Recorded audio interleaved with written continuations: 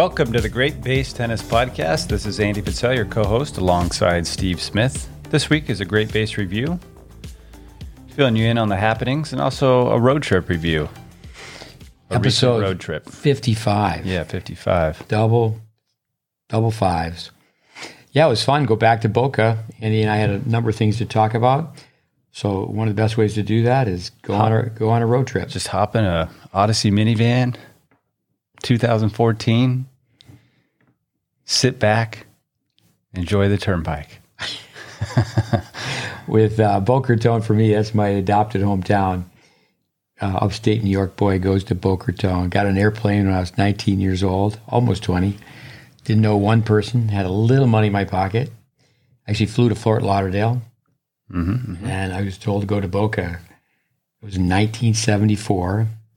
And I got in one of those minivans to go from the Fort Lauderdale airport to Boca. And the mission was I was going to work nights, take the role of starving artist, hit some tennis balls. There's no more telephone booths around, but I was dropped off on the Deerfield Beach Boca Raton line. And for me, that's where it started from a tennis standpoint, right next to the Camino Real, the Boca Raton Hotel and Club. If you've never been to Boca Raton, Florida, just think about Tijuana, Mexico. It's almost the same. Very similar. I've been to Tijuana. Except with a little bit more money. Or a lot. Actually, for the longest time in my life, I thought the biggest contrast I'd ever experienced was going from San Diego to Tijuana. San Diego. But years ago, going from West Berlin to East Berlin. Yeah. That was pretty drastic. Yeah. Like one window in a house. So if our listeners were in Orlando, we're 5.5 miles from the USTA, the USTA National Campus, Mecca of tennis, 100 tennis courts. Yep. So it's only about 2.5 hours down to Boca. Of course, when you think of Boca, Palm Beach County, that whole area from Miami to Palm Beach is just one big city. I think back when I was in Boca, those people who know that area. Florida Atlantic was way west. Now it's way east. Yeah. And we went pretty far west. Goes and goes and goes. But let's touch upon our situation with Andy and Leo. Let's do that. His better half. It was great to have you here for the time. It's been almost 2 years. I've known Andy for more than 20. But our goal of trying to improve tennis teaching, I would say that we've gone from being a snowflake to a snowball. More people know about the GreatBase now. I have to thank you and Leo for that. We want to keep it going. But tell us about going back to Germany. Beautiful wife is from Germany. Yeah, to make a long story short. Short story long. Yep. We're going back to Dusseldorf, Germany. My wife says that a lot more elegantly than I do. Dusseldorf, the way she says it. But yeah, we're going back to Dusseldorf, Germany. She's going to be back in the company that she was working with prior to helping us out here or being here in Florida. And I'm going to do some coaching. I'm going to work with Henry Squire, who's been in the GreatBase family for a long time. You've worked with him since he was 6, I believe. But he was playing recently at Wake Forest. And so he's now playing professionally. And I'm going to help him out and his father, David Squire. And then, I'll be that'll be my home base. So I'll still continue to do some things here with GreatBase, but also do my own coaching and things there as well. With in Deutschland, I'm the matchmaker. Ran a camp many years ago. We had 25 kids. David Squire was great to host it. Nice to host it for us. And where skill and opportunity meet. And that's where Andy met his wife.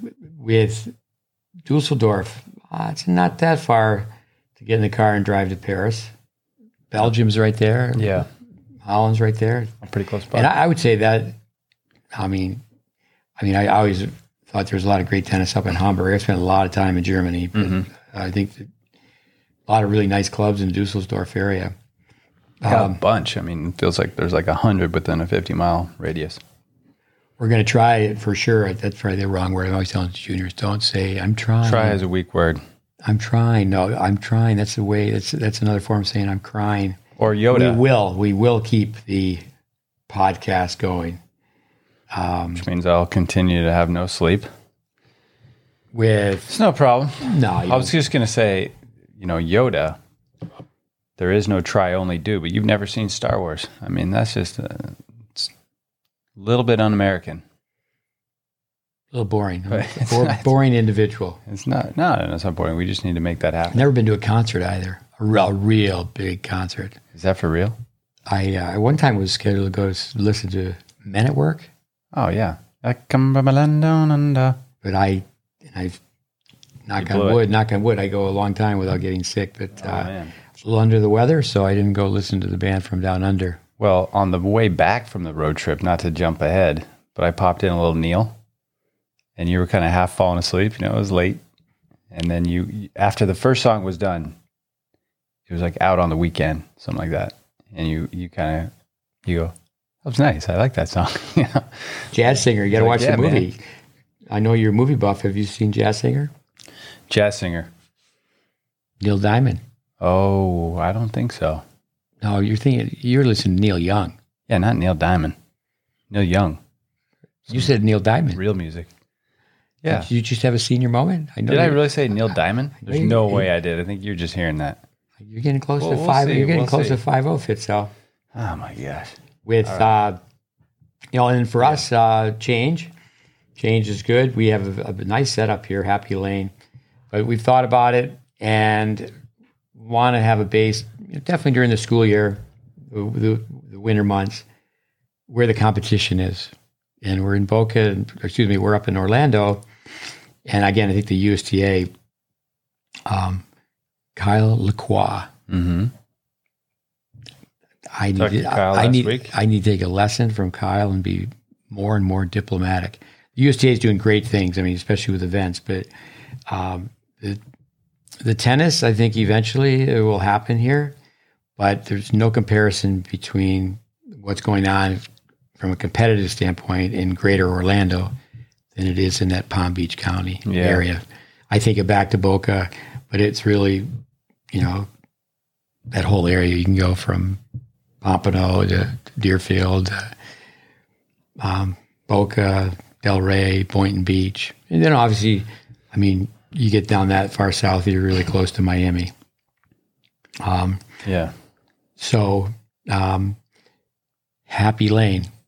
One is we set up a facility, and we think it's a nice stage to launch, to produce free educational tennis content. Yeah. But with your work on social media, more people know about us, and we're just inundated with the people who want to work with us. And then also, because of the pandemic, so many kids are now used to homeschooling. We have a lot of people that want to come and spend more time with us. Yeah. So I think that we need to have an outlet where there's many, many different options we have. It's not set in stone because right now we have to organize and sell Happy Lane. But I think the real estate market, for a number of reasons, is, as they say, a hot market. Yeah.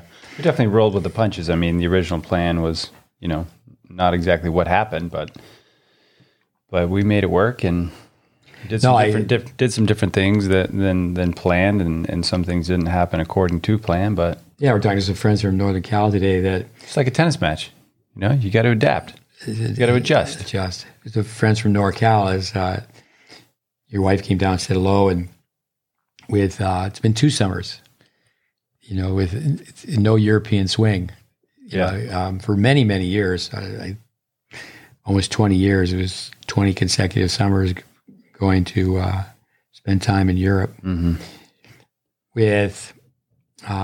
We also are looking at the possibility of a destination resort in the summer, because we still want to have families come and spend time with us, and where they come in and what we would say is they learn the GreatBase pathway or the curriculum. Mm-hmm. So change is good, but right now it's a matter of just organizing Happy Lane, put it on the market, and I think we'll, in short order, by the 1st of October, be spending some weekends, or most weekends, down in South Florida. I think we could talk about, we did pop into, not sure exactly what it's called. It's a county facility in Palm Beach, but Rick Macy, it's the Rick Macy Tennis Center. So we popped out and watched a UTR event. We've been sending players down to play in the UTR events. I ran into Liam Draxel, a Canadian. Actually sent him a text, called him up, but just talked to him briefly. I always tell people when I go to a tennis facility, I'm going to run into someone I know. I was with Jeff Lewis one time, and we went to 10 countries over the course of 4 months. And I said, Lewis, I'm pretty sure no matter where we go, that's how small the tennis world is. Yeah. We're in Slovenia, wherever. I one time was in Moscow, and this was in 1987. And what's the name of the gentleman with fuzzy elbows? Hamilton? Will Hamilton, yeah. So Ian Hamilton. So Ian Hamilton was with Nike. Great personality, great guy. And I was endorsed by Nike. So I'm in Moscow, and my trip was endorsed by the ITF. It was when Doug McCurdy was with the ITF. And I can remember I took my CompuTennis machine at the airport. Not only did I have to take all my clothes off, true story, like a scene from a movie. And a horror film. I'm in my skivvies there, and they take CompuTennis, the Russian authorities, dressed in uniformed soldiers, they take the CompuTennis apart, they put it back together. It really with a tracking device. But so anyway, this was 1987, and so I'm told by my oldest brother, who had spent a lot of time in hockey, a lot of time in Russia, he said, just call this number and just say the name of the hotel. Nothing else. Nothing by like, hi, Nick. Yeah. Just say the hotel name, and they will find you. Yep. Okay. And so a gentleman came by, and he took me over, spoke very, very good English. I went with a girlfriend at that time and an assistant pro, and but what happened when I went through the border control, they didn't take all these magazines I had. So here's this hockey agent, hockey manager, and he comes up to the hotel room. He has to dress like a Westerner, and he can't let anybody know he's Russian because he's in this hotel with all the Westerners. And I talk about paranoia. I can remember he was so concerned about sneaking the magazines out of the hotel and no one seeing him leaving with them, and trying to find a way to do that. Tucking some, in his pants and in his jacket, in his sleeve, and it was quite a few magazines. What year was this? 87. So they take us to a tennis park, and people are still playing with wooden rackets, and I just hear this, Smith. And I go, no. Smith, Steve Smith. And it was Ian Hamilton. So, there was a crowd, and we approach one another, and he's with Phil Knight, the founder of Nike. And he looks down, and That's I'm wearing good connection. And I'm wearing, he introduces me to Phil, and he goes, yeah, Steve's one of our Nike pros. And I am wearing Nike clothes, but he looks down at my shoes. And I had been given instructions by my brother not to do anything for exchange for, Western products for any rubles. So I gave my Nike shoes to this street entrepreneur, two of them actually. And they took us all over, like to the Moscow Zoo. The Moscow Circus, which I'd seen in New York, but to see the Moscow Circus in Moscow, Gorky Park. And so, but anyway, Phil Knight looked down at my shoes, and he was, look on his face. What did you have on? Do you remember? They were old beat up pair of Capas, a shoe that you had to tie twice. Oh man, I remember Capas. You could change out the little plastic things on the side, the little triangles. I remember those. So anyway, we go out to Rick Macy's, and I hear Liam Draxel. Hey, Steve. Yeah, Steve. Man, he's big now. His dad, Brian, used to bring him to our tennis school, and his legs are like tree trunks. Strong, yeah. We did a little film because when we were at the NCAAs watching Liam, he got out to the semis. His father introduced to a friend who's, I can't remember. I think it was the Cleveland Indians. He's a biomechanist for the Cleveland Indians. So we might have been the Cubs, actually. The Cubs? Yeah. Same Chicago. thing. I'm just kidding, baseball fans. Just kidding. Same thing. That makes me want to watch Major League. That's the Cleveland Indians, right? Yeah. But no, Liam. You got a name, or you're going to settle for Veghead? Veghead. Charlie Sheen was in that, right? Yeah, he was Veghead. He was also in Ferris Bueller. Let's really get into the movies here. Yeah. So the elbow, he had the double pump. His elbow was too high, pulled it down. Puller. And now he's serving with abbreviated backswing, and it's this speed of the backswing has nothing to do with the power supply. So he's serving better. He's still opening up. He's always had a smile on his face. I mean, he used to, didn't matter who he's playing, someone at a higher level, lower level. His father, Brian, he always would play the juniors and just loved to battle. But Macy's, we have to talk about Rick. I mean, I think the motivational signs, I certainly know my fair share of motivational quotes. Well, one thing real quick before Macy, what I like when we were talking to Liam, and we started talking about UTRs a little bit, and he was so relaxed about his UTR. Like, where's your UTR? And he was so just kind of nonchalant about it. Oh, yeah. Oh, I think, it was crazy last year. I was playing all these UTRs, and my UTR went up to like 14.50 or something. 14, that's what he said. But he was really relaxed about it. You just know he knew roughly what his UTR was, but, you can just tell he had some cool about it. He was a 13.9. That's what he is now.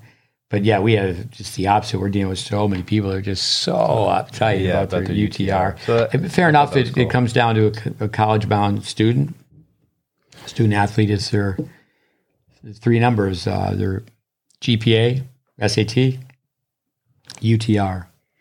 But I remember years ago when Rick Macy was at Greenleaf. Mm-hmm. I stayed at Greenleaf. And at that time, Rick had hired a couple people that I had trained at this 2-year school out in Texas. But I've learned some tricks over the trade and to be incognito. It's not to really, be a spy, but it's okay. I'm only gonna have a few minutes popping in and out of the hotel, but I'll stay at Greenleaf because I was doing some things not too far away in Orlando. And I remember it was pretty sad because he had spent a lot of time with Jennifer Capriati, and she was at the French Open playing, and she had moved on and was working with the USTA. But I can remember it wasn't really the best time to go up and talk to him because he was, it was just Rick, the TV, and the French Open. And it was obviously I was observing at a downtime. You can go to a very active tennis school. Sometimes you just hit it on an off day. Mm. But even then, he started having the signs on the court. Then he went to Pompano. Then he was in Boca. But now to drive up and see, they call it's a county facility, but such and such county out in the west of Boca. Big sign with the USTA and home of Rick Macy. I mean, it is the signs. It's almost obscene. I mean, I read Rick's book. I'm gonna say 1,000 signs. Macy's Magic. There's 1,000, and great passion, and he's I've read where he's doing. I talked to a friend of his, a mutual friend, with that they are doing grassroots level tennis, and they're doing. It's a county facility, public facility, the spirit of the public, doing things for underserved, underprivileged children. But when we were there, it was he was the only one teaching, and it was Rick one-on-one, and lots of energy. It was the one shut up and play. There was one out there. Pop the popcorn. Yeah. With he was helping a girl with her serve. Looked like a competitive player. Regressed palm up. And I think the idea of what he was trying to get her to do was, have the equal and opposite reaction when the shoulder goes forward. The racket goes between the elbow and the head. So he was trying to get her to feel that. In his words, it was the lag, so obviously it starts from the ground up. So legs, the hip and then the shoulder. So he was trying to get her to feel that, in his words, the racket's coming in before that leg drive is initiated. So it's true. Like we use the phrase setting the hand. She was setting her hand. But the thing is, she was regressed palm up. He was saying down up, down up. And her toss started to go a little bit lower. But, his energy, like you just, he never stopped talking. He just brought the energy the whole time. And it was just fun to watch him teach. That was the first time I'd seen him teach live. And the Macy magic, I think a lot of that is the energy and things. But, practical application, and you never know what people are, what stage they're at. They could be just trying to focus on one thing and not focusing on another in that moment. So you can't really, make a 5-minute judgment, but it was it was just interesting.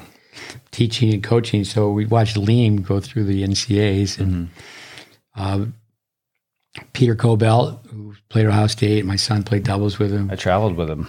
Travel with Peter? When I was with Connor, we would go to a lot of the same tournaments and travel. So yeah, we have a fun pre-post of Peter Cobell where he made these changes with his game. At one time, he was ranked number 1 in the NCAA, 6'7", big guy. Yeah. So I said, and his father had already said that Peter was very good with Liam on the bench, and Liam was just, he just was fun the way he answered the questions. I said, Cobell's great. I goes, is he hit some serves to you from the service line? He goes, no, he doesn't really even play anymore. Can you imagine Cobell helping somebody return a serve and serve it to him from the service line? Yeah. And go over their head. It's like he's serving out of a tree. Yeah. But he said every once in a while he tries to bring the Ohio State energy. He said, but for the most part, he just shows up with a Slurpee and he's pretty laid back. I was teasing Pete. I saw him down there on the bench, coaching Liam during the NCAAs, and I sent him a message. And I was like, what could you possibly be telling that kid? Come on, you're just saying good job. And I was giving him a hard time. No, but actually, I was one time at the NCAAs and some people were being negative to about, it was a year Georgia won, so Coach Manny Diaz is up in the stands. Mm-hmm. He goes down to the courts, goes back up in the stands. He's sitting in the stands, and someone's being critical. And I said, actually, if you coach really, really well, you don't even need to be on the bench. But I think if you are on the bench, I've spent some time on the bench talking to people. There's not many settings where you actually can do that. You certainly can do it all the time in practice, but you're better off to just get the player to laugh. Exactly. It's not like it's too late to say, okay, let's work on your game. Yeah. I mean, typically they're playing somebody, they just have a forehand. That's all they have. They're right-handed.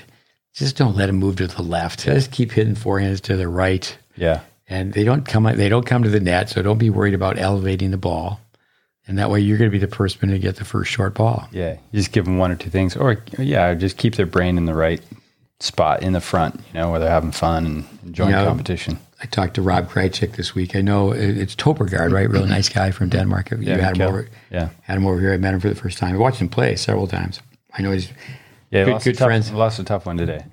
Good friends with Sangren. So Sangren was playing, at that time he was 2-0 against Stevie Johnson. And I said, I was talking, what are you going to do? He goes, 2 to his forehand and 1 to his backhand. Yeah. And anyway, so tennis is fun. But with Macy, the UTR events are there. And I do think it's great. There's a lot of positives with UTR. I think it's unfortunate that it's very expensive, I think, for the most part. I know there's, Liam told us that he was playing, there's one at Macy's facility every weekend that's on hard court. Yeah. And the Caselli, there's one, I guess, a little further down, generally in Fort Lauderdale. And that's usually on clay. Yeah. But the fee, it's so expensive. The directors of the USTA, if I'm not mistaken,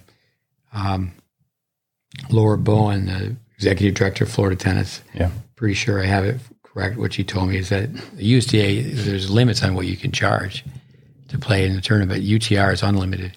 And the doubles, people aren't playing doubles. We've been sending players down, and they don't play doubles, and nobody else is playing. Yeah, one person tries to sign up or something. And the fee's the same.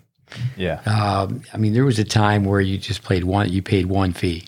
Yeah, there were a lot of times it was like, let's say it's $50 for the singles, and it was just like 10 more for the doubles. The additional. But I know they're doing pretty well there, business-wise. Yeah, again, Kyle was telling us that it's A cash cow. the facility.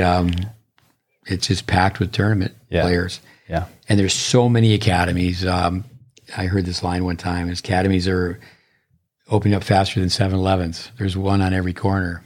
Yeah, like Kyle was saying, it's too bad people are so fickle. That they'll go to an academy for a week or two, and they'll lose. Or they'll lose in a tournament a week or two, and then they'll jump ship and go look for like, oh, you didn't help me. It's like, yeah, I mean, not a whole lot of the shop and bop. I mean, that's where I think the consumer has wised up a little bit, where it's too bad even at the after school junior development at the local club is sometimes there's some wheeling and dealing. Yeah. I understand there's some kids, that you have to help with because they face a financial hardship, but with the backroom deal. So there's a lot of times, well, we're going to go to this academy because who am I going to get to practice with? Who am I going to get to play with? Yeah. Yeah. I used to tell people Saddlebrook, a beautiful place. Kyle was a commercial for last week. He was a commercial for Saddlebrook. But when Pete Sampras was there, when Pete was walking down the fairway playing golf, that was not going to help your child with their backhand. But it was great to see so much tennis. The facility, just marketing. When I was a kid, ice hockey, the boards, they were always just all white. And then you watch a hockey game, eventually there was enough hockey being telecast where you see a European game. And then, like in Germany. Oh, yeah. So the boards in hockey overseas, now in the U.S. there's advertising on the boards. Mm-hmm. But you go to a small tennis club and you look up on the roof and there's advertising everywhere. Yeah. They did that with Newcomb's here in the U.S. That was really cool. I think Newcomb still does. They have a great logo with his big mustache. Yeah. But now it would be very easy to do with the drones. But years ago in Europe, the Vic Braden tennis schools on the roof was the Vic Braden logo, Braden name cool. And logo. Yeah. You got some signage going. But I know you'd spent time in South Florida, but it was fun to give you a tour of Boca. Yeah. No, I was impressed with the area. I mean, and also just, hey, it's great that tennis is thriving, although pickleball is making its way there as well. It's infiltrating. We spent some time with a longtime friend, started as a student. He's been in the business a long time now, Brandon Flanagan. Mm-hmm. Have to get this in. His father is Irish, great last name, Flanagan. But anytime there's a birthday party, he's Polish because it's stole a lot.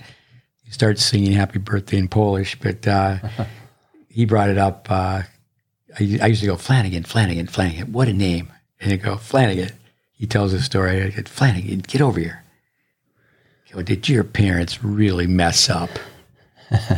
He's looking at me, and he goes, he's nervous. And he was telling the story the other day.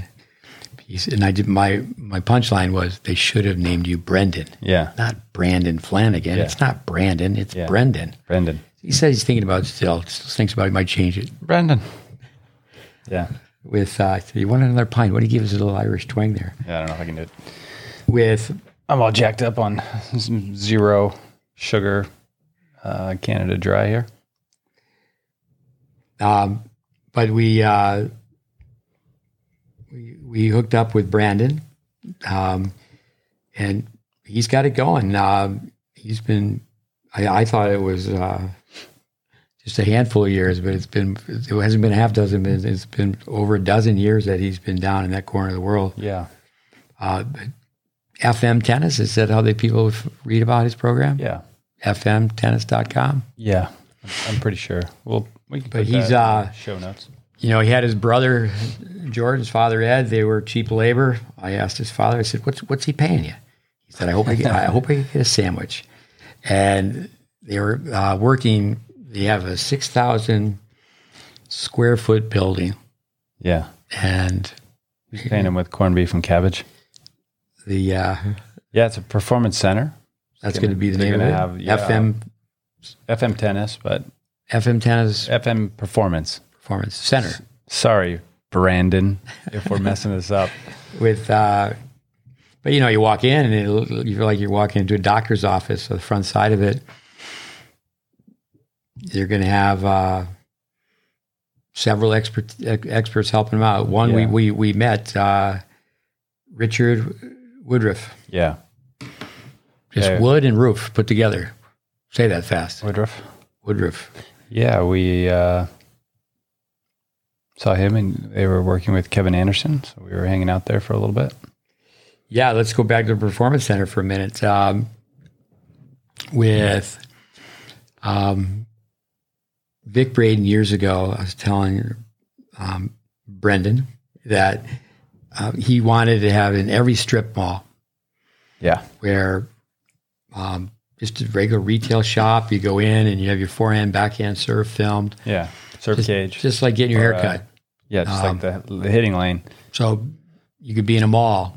Yeah. And, he's going to be able to do that. He's going to have a nutritionist. He's going to have a sports psychologist, yoga master, yoga teacher. Guru. Yoga guru. That's what we are. Aren't we internet gurus now? Please, no. I certainly don't want to be. Here are the secrets for the serve. With, I would think they're maybe 2 to 3 months away from opening that place. So he said by the end of the month, but we'll see how well the cheap labor does. See how much corned beef and cabbage. You're listening better than I was. So. But one of his colleagues, an associate, not too far away. So I'd say everything's within a 3-mile hike. Yeah. 3 miles this way, 3 miles that way. A stone's throw. Say that again. A stone's throw, maybe. With Whale Al-Hindi. Yeah, or Weil. Weil. I was thinking Weil just because Weil Tennis Academy. Wael. He's a top 10 squash player in the world. He's played squash with Roger Federer. Yeah, Egyptian. I told him about myself being I was in Switzerland and had these kids hitting against tennis. Okay, let's just get speaking of Henry Square. Yeah. Kinetic. I mean, that place was cool. Yeah, what it's called? Kinetic, I believe. Kinetic Racket. Kinetic Racket. You can put it in the notes. Oh man, I blew it. Yeah, I'll put it in the notes. I apologize. I'll put it in the show notes. But you mentioned Henry Square. I'd have to count. I think I've been in 5 or 6 countries with Henry Square. Yeah. From the time he was a little kid. But he was with us, and we're in Zurich, and I've got kids in the squash court, and they're hitting. Okay, let's hit some tennis balls. We've got to wait a long time for the court to open up. It's winter time. Yeah.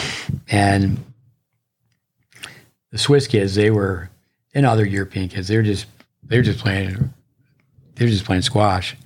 And I was just thinking, well, that's how the Fed gets so he could hit those amazing shots. Exactly. Now we have kids that are trying to squash shot before they're even past a single sideline. When the Fed he hits his squash shots, he's on a stadium court. He's almost in the stands. I was just looking this up. It's Kinetic Indoor Racket Club. Kineticracket.com. Check it out. This place is cool. And Fitzell could do that because he has much better phone skills than I do. My phone skills would be the understatement of the millennium. But just teasing you, Smith. But you're not that bad. But Whale is the founder. Yeah. Young guy. I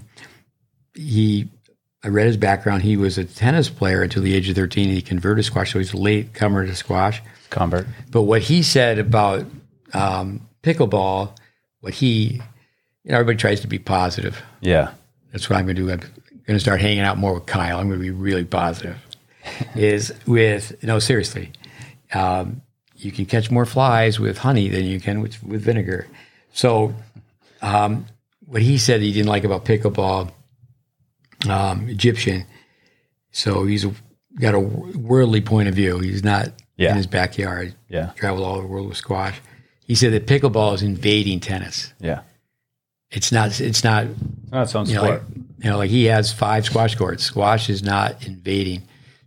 Brandon, a place right by where he is called Calusa Park, that you go in and there's all these 3-wall wall.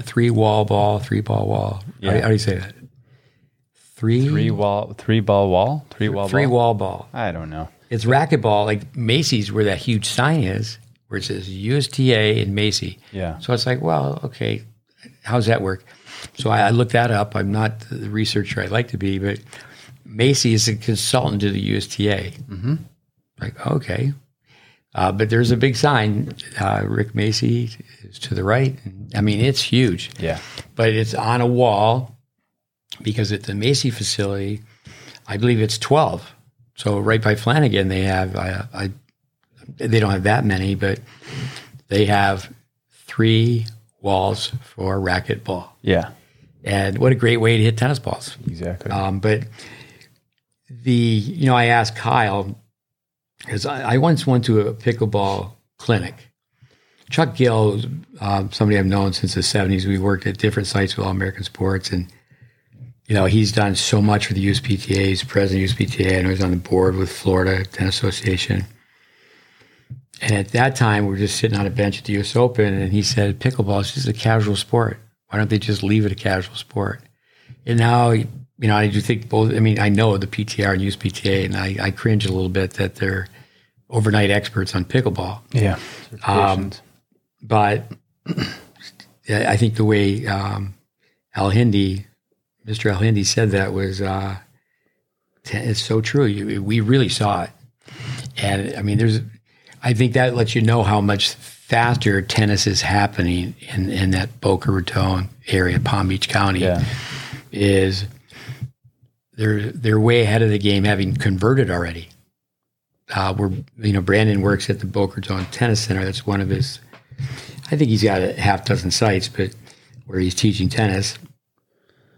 And M is for his partner's last name, Allington, a British guy. So you got an Irish guy with an Americanized first name and a British guy, partners. Yeah. But they've already converted 2, and I guess they're going to convert 2 more. Yeah. To pickleball. So it's I think that's very strong. It's invading tennis. Yeah, I mean, the tennis court, so you got the kid lines, right? The 60-foot court. So you already had some, different lines on the court. And now with the pickleball, I mean, he had this really nice, Weil had this really nice tennis, 1 indoor court at his facility, but it looks like a maze is drawn on it. There's just lines everywhere. What Vic Braden used to say about that, it's no big deal. Vic was a basketball nut. That was his favorite sport. If you go into a gym, there's lines for badminton, there's lines for this, there's lines for that. And the people know which line is for, say basketball. But there's volleyball, badminton. There's quite a few lines if you go into a public high school. Still looks better when it's just tennis. All right? That's just my opinion. Yeah, you spend too much time combing your hair, too. You're so damn jealous. But with that, there was a lot of concern when the 10 and under lines were put on the court. I think the 10 and under lines are great for just teaching the game. You get it's 60 feet, so the court's 78. You come in 9 feet. Now you could play playing depth. You hit over the service line. High level depth is hitting over the 10 and under line. Yeah, percentage line. The 10 and under line is just like, okay, so where Jack Kramer is, his geometry teacher said, this is where you play your approach shot. Mm-hmm.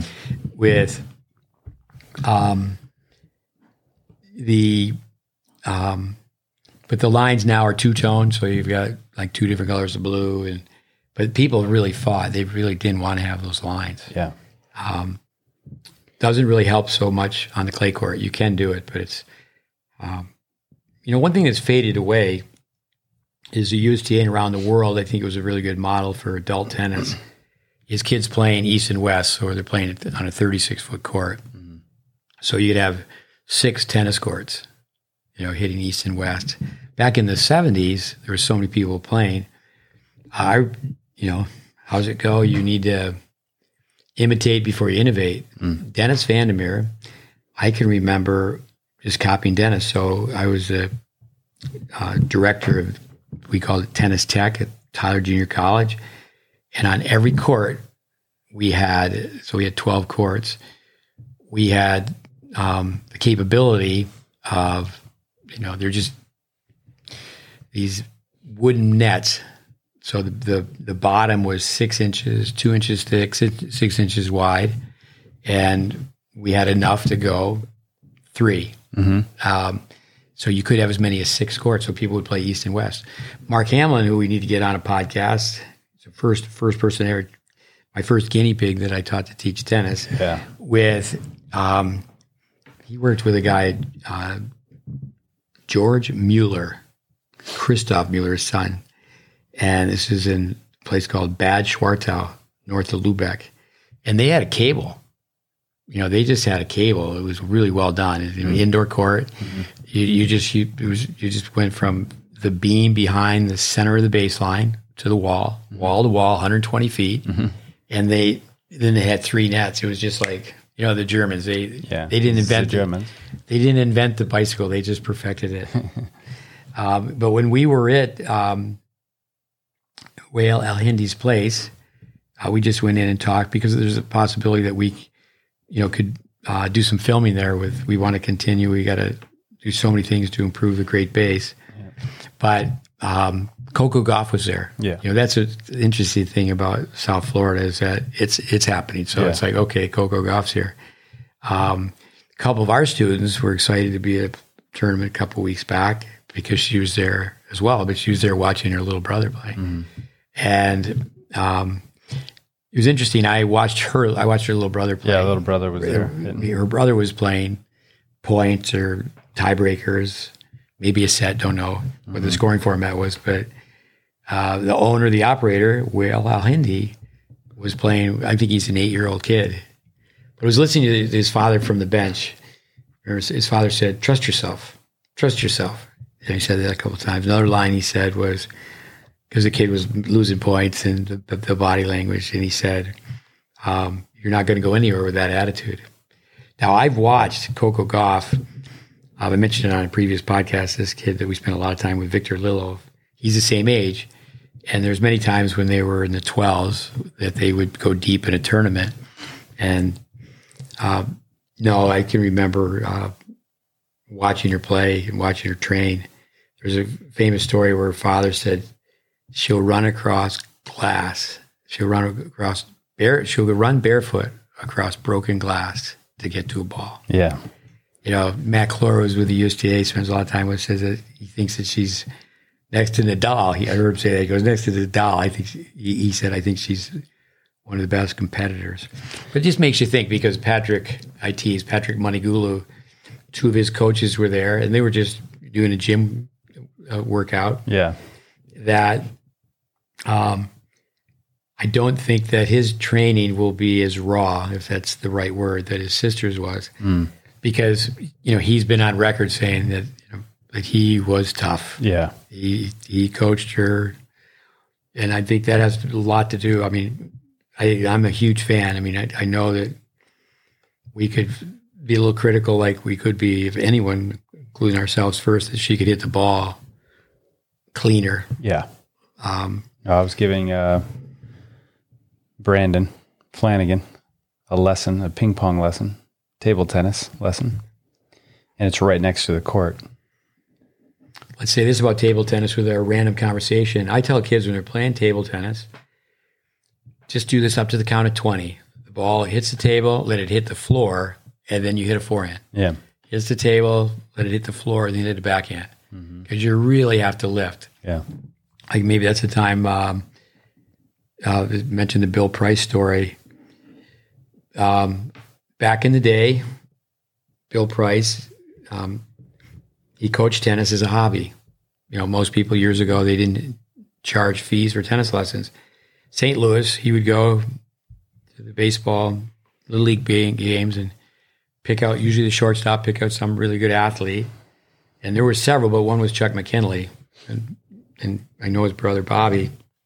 I had a chance to see Chuck play. Played Wimbledon once, and he won it. Little guy, jumped through the gym, very acrobatic.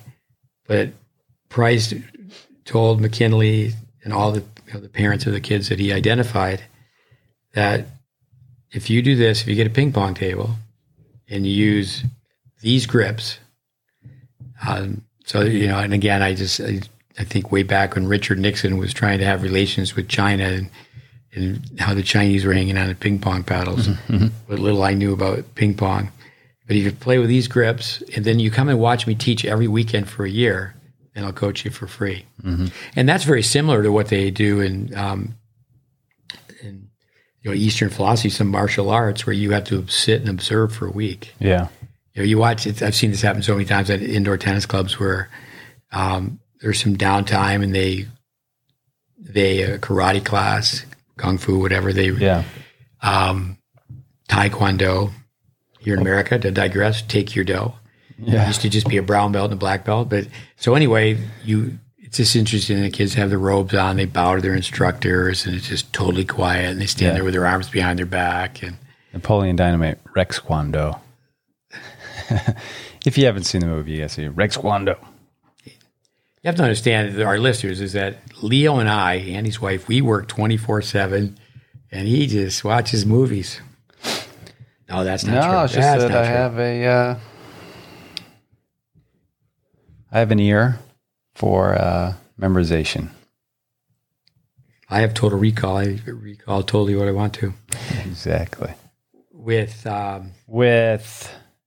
was going to say, though, what I was going to say before you was when I was playing ping pong, when I was giving Brandon a lesson, meaning just schooling him, moving him side to side, I said out loud, pretty loud, it's too bad these guys don't know how much we could help Coco with her tennis game. With a little bit of arrogance, admittedly, right? But it was like, hey, it's too bad she doesn't know how much we could help her with her serve. I think that's what I said. Just to maybe see if they could. Well, competition's good. I think that we could help Patrick Monegulu with how he's explaining the forehand too. But the spice of life. I was showing a video today, Rafael Fontemora, and if you want to see creativity, wow, Rafael. He was a student of ours at Tennis Tech. He's from Spain. He's out in the Scottsdale area. Yeah, he came to work with us. His energy. Dennis Vandermeer sent him to me. His energy was just off the charts, still is, and I had him play left-handed. Yeah. The accent's going to reel people in too. Yeah, he's just very, very creative. So if you would watch Raphael and you watch what we do, say with Welby Van Horn Balance, we would look a little outdated, like Agassi. When he started wearing Nike and wearing flashy clothes where they were hooked up to a battery pack that he was wearing so they would shine in the dark, there's that commercial where he said it's all about image. The other one where... Yeah, image is everything. And that doesn't happen at the country club. That'll wake up the country club. Yeah. And fair enough. People on the forehand, they used to teach penny on edge, shake hands in the back, shake hands on the front. It was a 180-degree swing. Yeah. And actually, even though Borg was on the scene and he revolutionized the game, you could even go back where Laver, with a composite and Australian grip, close to continental on the forehand side. Yeah. He did okay hitting some top. Just rolled that baby a little bit. But Jimmy Arias, Nick saw him hit in a public park and just said, wow, that's how everybody has to hit a forehand. Yeah. And Nick didn't get around to teaching him, and Jimmy gives him a hard time for it. Ironically, Jimmy now is in a leadership role at IMG, formerly Balteris. Yeah. That he didn't have a backhand grip. He got to be 4 or 5 in the world, and I mean, he was just weak on the backhand side, but his forehand was something new. Jimmy told me some stories at Indian Wells.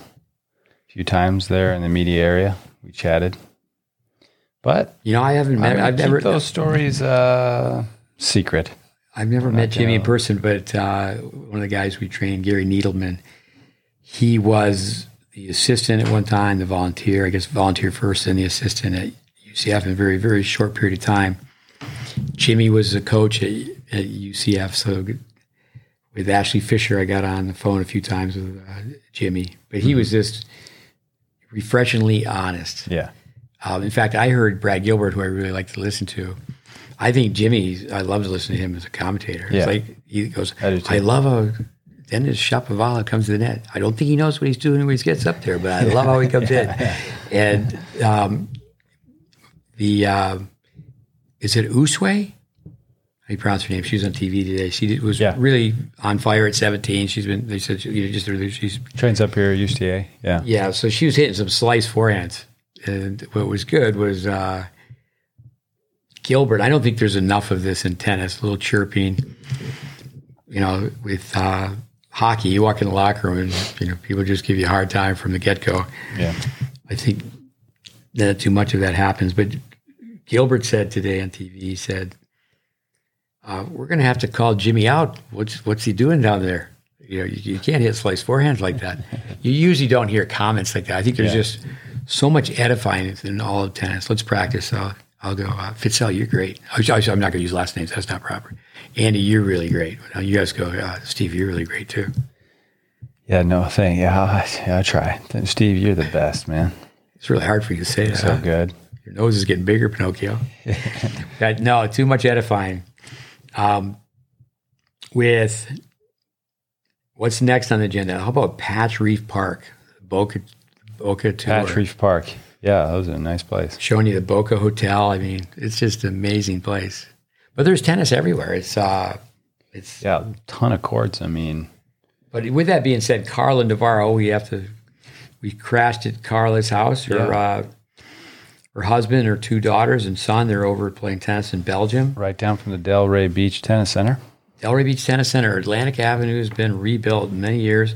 I used to take tennis lessons from Ed Foster when I was the perennial tennis bum in Boca Raton, Florida. Mm-hmm. I was the only person who rode the public bus in Boca.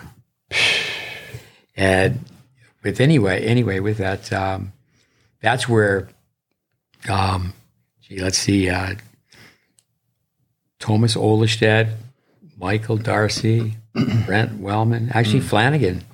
I'm sure for everyone I mentioned, I'm forgetting another one, but Carla and her husband, Roberto. I don't go with Carla Wojcik. Yeah. It's Carla Navarro. She's from Bolivia, Bolivian tennis power. Yeah. With Boliviana. But that's where we were watching Kevin Anderson practice. But before we go to Kevin Anderson, tell us about Patch Reef Park. Patch Reef Park, well. Have you seen anything better than that place?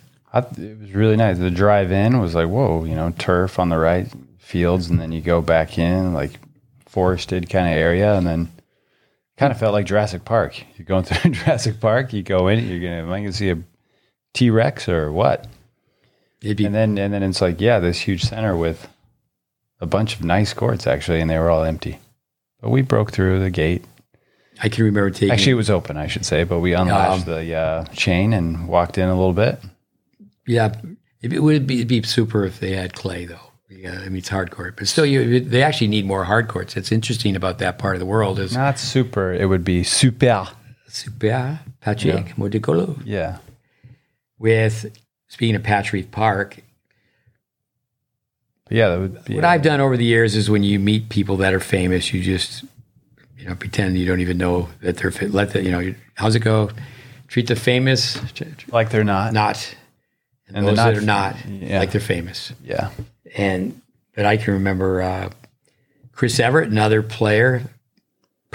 tennis enthusiast, born in 1954. Legend. But I remember being, when my kids were really little, taking them to the swing sets, and Chris Everett would be there with their little kids.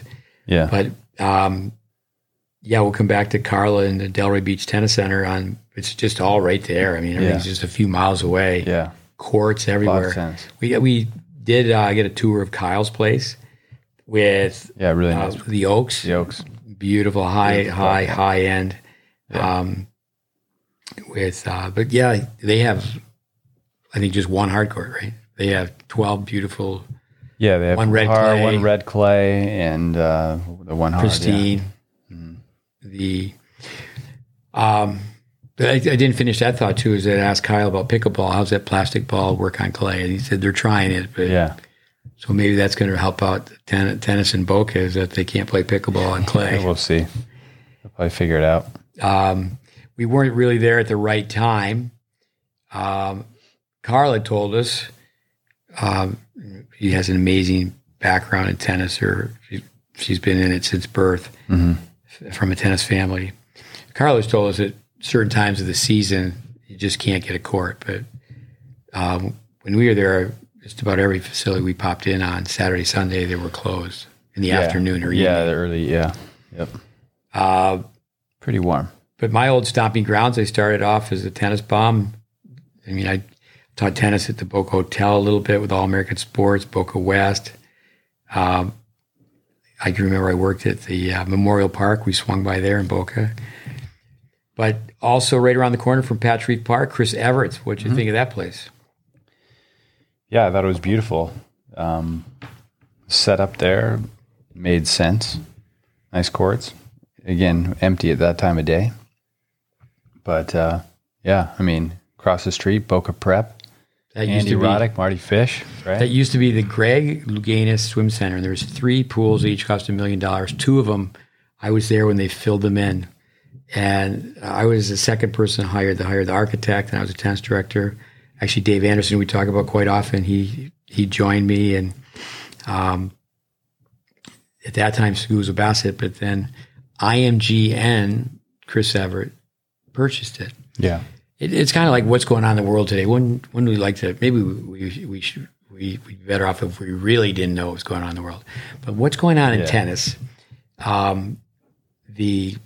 I think unfortunately, in many ways, I think to be associated with USPTA, PTR, USTA, the alphabet soup, is you have to be politically correct. Yeah. And I'm not one to be politically correct.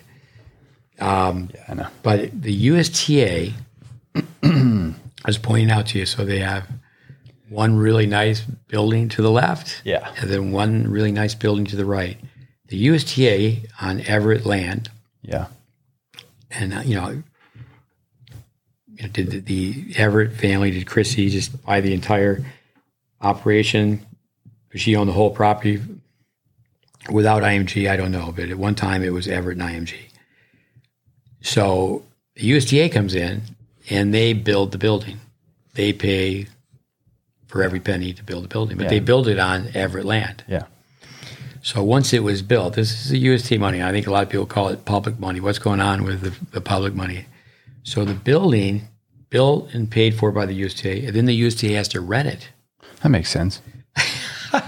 And then I wonder if the USTA leaves, and you hear numbers, you don't know if it's accurate. The USTA was paying $110,000 a month at one time, and now, but they've left. And I was told it was a 30-year deal. So I wonder if they're still paying, just like you hear, what's going on. I would guess yes. What's going on in Afghanistan, and the Americans have left millions of dollars of artillery, equipment. Yeah. 256, I'm trying not to watch the news, but 256 helicopters, 208 airplanes. If it was a movie, they would have blown it all up. Mm. They would have the soldiers put everything in one pile, and we're just going to blow this up. Oh, they'd flick a match and walk away, and you'd see everything explode. Behind the hero, walking in slow motion. Yeah. And tell us about the color scheme. It'd be orange and teal. Orange and teal. Yeah. So that's not the case. So now you're watching on the network to the right, not the network to the left. Mm. The network to the right. We're getting into politics. You're watching somebody driving. This is new. Well, the GreatBase Tennis Podcast. But tennis is tennis. The FUBAR tennis. Well, let's get down to the tennis FUBAR. Well, let me take you back to the guy. I'm just giving you a hard time. The guy driving the U.S. tank. Yeah, that's not good. A FUBAR. We can't explain what FUBAR means because we got kids listening. Could be two different definitions. Well, the F word you got to guess. Yeah. but it's effed up beyond all repair. Fun. Or effed up beyond all recognition. But that's tennis teaching. But the thing is that, I say this in world affairs. I understand and agree with diplomacy.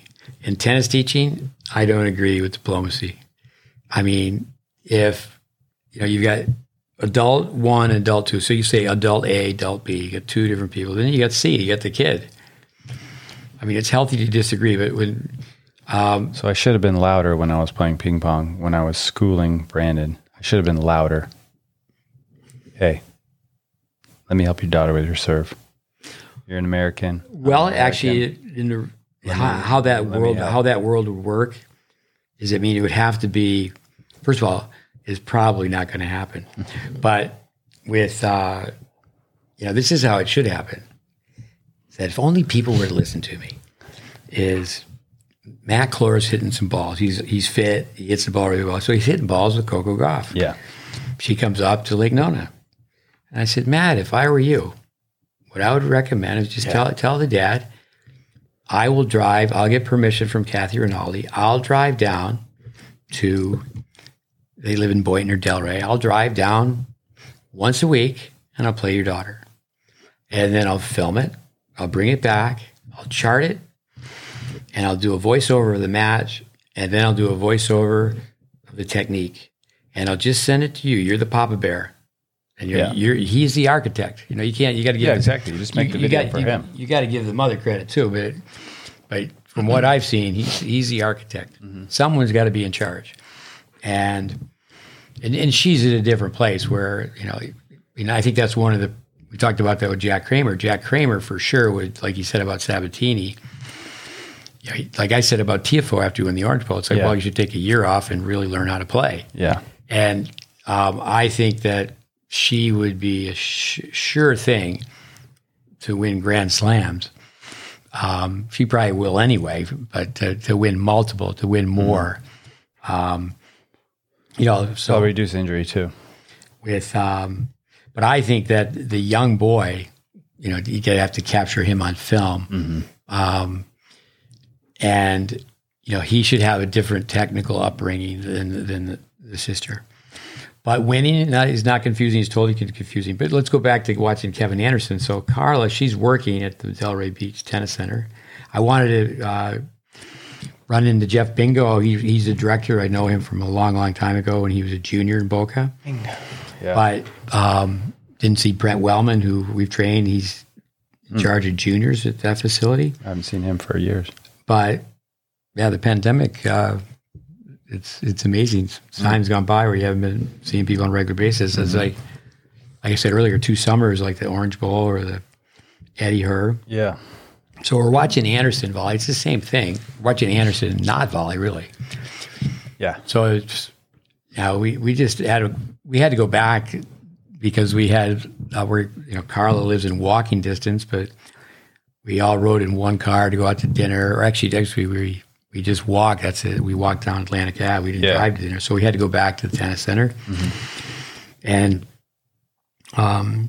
because we're such pure athletes, we didn't stop for ice cream. We said, okay, we'll just sit in the stands and watch 4 people coach. Yeah, I stretched. We'll watch 4 people coach Kevin Anderson at the same time. I've got terabytes of footage of Kevin because, like when Warren Pretorius and I would do filming projects, Kevin being South African, we would film Kevin a lot. So I've got a lot of film. In fact, Warren set up, this is years ago, where he set it up where I actually did some video analysis with Kevin, sat down in this little back room in Indian Wells Tennis Garden. And then the next week he beat Djokovic, but not because of anything I said, but it's just interesting. I'll tell you why I think he beat Djokovic, because I was in Miami, and I remember that, is Kevin Anderson, he practiced with Federer, and he took a set from Federer. Yeah. Of course, people know that Federer in practice, he's going to try a few things, and that's why he can do so many things with the ball. Like the Roger Federer, I didn't know you're supposed to win in practice. Yeah. But his mother, Lynette, she likes to seek out the South Africans, and she hooked up Roger to hit with Kevin. So if you had to be sky high. Here's a kid coming out of Illinois, takes a set from Roger Federer. Just think about how powerful that is. That And I think that's one thing where players from other parts of the world, they really get a sense of belonging. Like say in Sweden, for example, years ago when there were 6 out of 10 players in the top world, 6 out of 10 in the top in the world, they all go to Davis Cup. In America, just the players who know they're going to play. I think that was very good about, like, say, Marty Fish when he wasn't playing, and he's the captain now. And maybe that's one of the reasons he's the captain is he was a team guy. He wasn't. It was really. I remember going in 2007 when they won in Portland. It was the Bryan brothers. It was James Blake, and Roddick. Blake got up to be 4 in the world. And Fish played quite a bit and contributed, but. Well, logistically too, though, in defense of America, not to say your point isn't correct, but if you're living in California and Davis Cup is in New York, it's tougher to get there than it is in Europe. You can just drive there. Hey, you're right. Although, but I'm just saying there are some reasons why maybe. Well, I think that comment comes back to all the drugs you did when you were in high school. Davis Cup used to be home and away, Fitzell. So it means that every other year. We're talking elementary. It's elementary school. No. Sugar's a drug. Every other year there used to be away matches. And I think, talking to Raven Clausen, we talked to him exchanging text messages actually today. He said, well, Davis Cup is after the US Open. It's at Forest Hills. Mm-hmm. That means it's all at one place. Yeah. But with Kevin, our listeners, a lot of people, Fergus O'Rourke, he listens to our podcast. Fergus, young Irishman. He said we mentioned too many names. He sings. Singer. He sings. He's the whole package. Yeah. How's it go? You're a triple threat if you can sing, dance, and act. Okay. I don't think he can act though. Maybe. Are you a model/actor or an actor/model? With mentioning too many Kevin names. Anderson. I don't want to be called a name dropper, but we were watching him, and so he came over to the United States. Kevin Anderson, I know, parents built a backboard in his backyard. I had people tell me he's the hardest worker. I think it was J.J. Jones. I mean, G.G. Jones. Or one of his teammates was coaching him at one time. A young guy from New Zealand, fighter, competitor. He was serving underhand. He had a hurt shoulder and didn't slow him down. So Kevin's had a bunch of coaches. And, I mean, here's a guy who's one match away from winning Wimbledon, one match away from winning the US Open. And, he's had a number of injuries, but he's playing a point. He's got 4 people talking to him. Now, actually, one is one of the experts who's going to work for or with Brendan Flanagan at the Performance Center, the FM Performance Center. Yeah, Richard Woodruff. Well, the one time Kevin did, I remember years ago when I did video work for him, I was just showing him the ground strokes. I remember his center of gravity kind of falling back. And it's like, hey, you're 6 foot tall, you're 6'7" or whatever, you want to set yourself up to go forward. That was my advice, but he came, he served volley, then, he dropped the racket head on a forehand volley and dumped it in the net, just a sitter, easy. He got really frustrated, and he hit the ball out of the stands, and it kind of whizzed by my head, actually. And it was almost a Denis Shapovalov Davis Cup moment. But there was no, like, hey, do this on that volley. It's too bad. Now, I guess that he was at Illinois 1 year with Craig Tiley, before Craig Tiley went to be the Director of Player Development in Australia. Now, Brad Dancer... Tyler used to sing his praises. He was in a really bad car accident and how well he handled that. But from a philosophical standpoint, there's a lot of differences between Tiley and Dancer from a coaching standpoint. Tiley really wanted people to go forward. And I do think that, not to take anything away from Dancer, if Tiley had stayed with Anderson longer. But I knew that Kevin, the grapevine,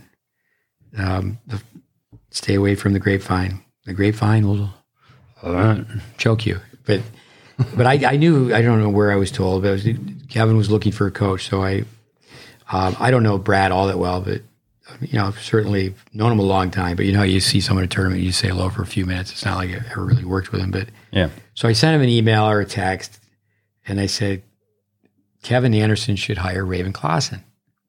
And Raven, he came to work with me when he was just 18 years old, and I tell him to this day, I tell people that you're both a tennis player and a tennis teacher. Right. And, I only had to reprimand Raven one time, amazing individual. And I reprimanded him not, it was several years ago now because he's definitely going to get the ATP pension. Yeah.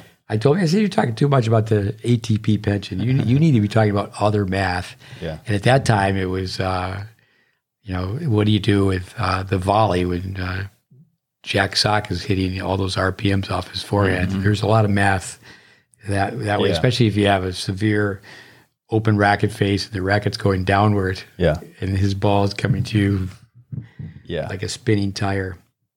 But at that time, Raven, it was a go. It was at that time Kevin was very young, just coming out of college, and his father was traveling with him, and it was a go. And I think it would have been great for both of them because Raven would have been at the big show the way the points work out. It took Raven a long time. I mean, he had these 3 knee operations, but Eric Buterak really helped Raven out by saying, "Hey, will you play doubles with me?" Yeah, and because Eric had the ranking, and they didn't do that well after, but very quickly, I think it was their second time playing together, maybe first, they got the finals of the Australian Open. Mm-hmm. But at that time, Raven was still thinking about playing singles, and the way it works is that he would have been playing challengers, and I think my thought was why do you commit? And he would tell you now that he wished he had done it a little bit sooner, commit to being a double specialist. Yeah, he told me that as well. And because he has a wealth of information, and he knows what we've studied, he's studied, and since someone as big as Kevin, serving that well, I think of the Argentine Del Potro. Mm-hmm. Now, granted, he grew up on red clay, but just not that acrobatic. What a great ball striker, but not that acrobatic at the net. And the only way that's going to happen, it's interesting if you got a chance to watch, which I have, you get to watch John Isner play basketball. And it's just brain memory, out at Saddlebrook, a lot of different places if you play basketball, but you see how he is under the boards. I mean, well, first of all, in tennis, he's a giraffe. He's a big boy. Yeah.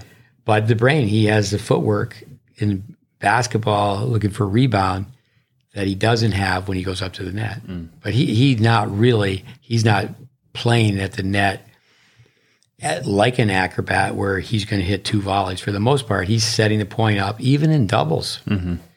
But, I think of Jimmy Connors, who was such a great player. He didn't have the biggest serve, but he basically, for the most part, set points up where he's going to hit such a great approach shot, hit so deep off his groundies.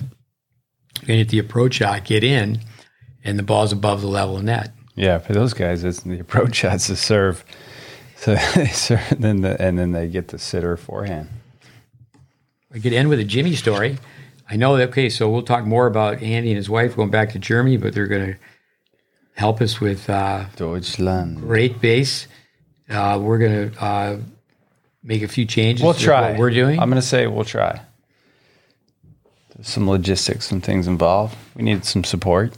You're going to say you're going to try. I mean, well, I'll try until you watch Star Wars, and then maybe I'll do. If I watch Star Wars, you'll be on the podcast? Yeah.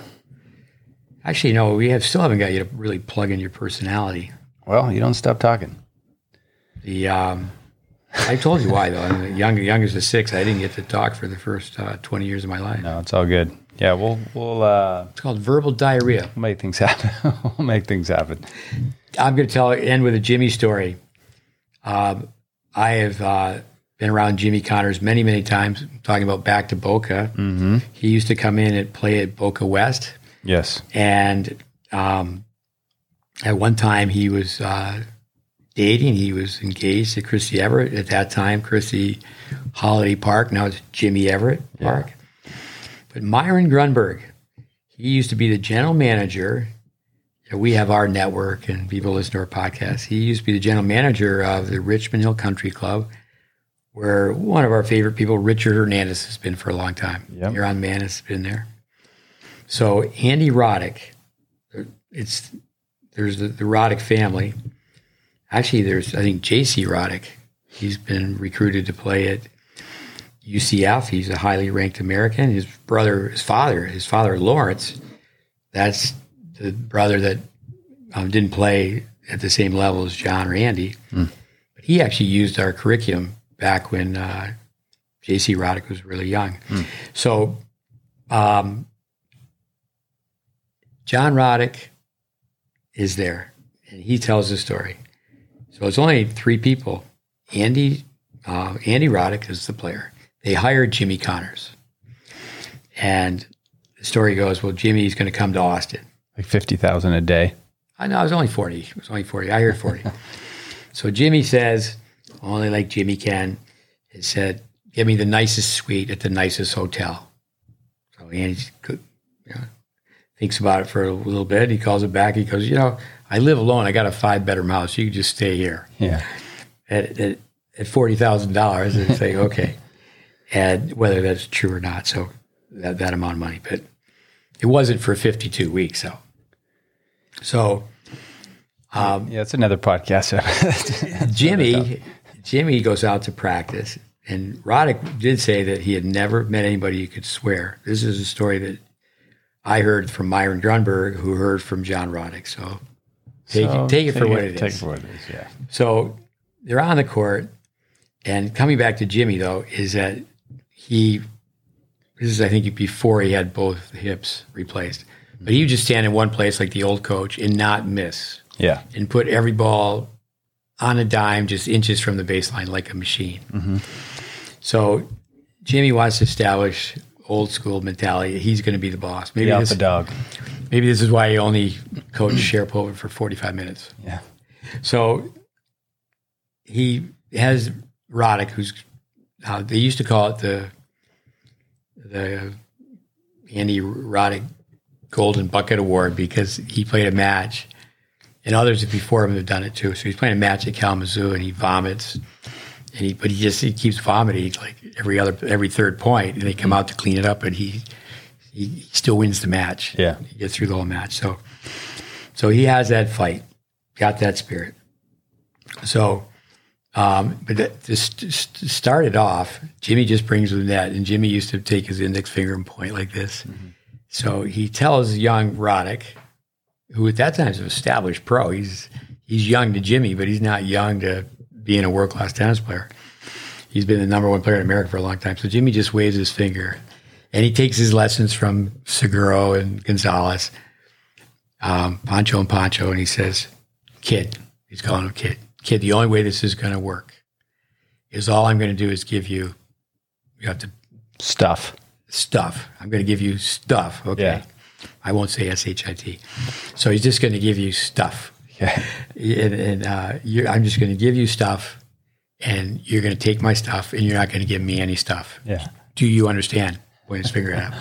So Andy Roddick, obviously he's a multimillionaire at this time. He kind of looks at him, and he walks back, and he looks at the older brother, and it kind of looked like, who is this guy? Yeah. And John Roddick gives him the gears, just a quick glance, like, just shut up and do it. Yeah. Just do what he tells you. Yeah. So kind of, just trying to break him down, and then Roddick vomits.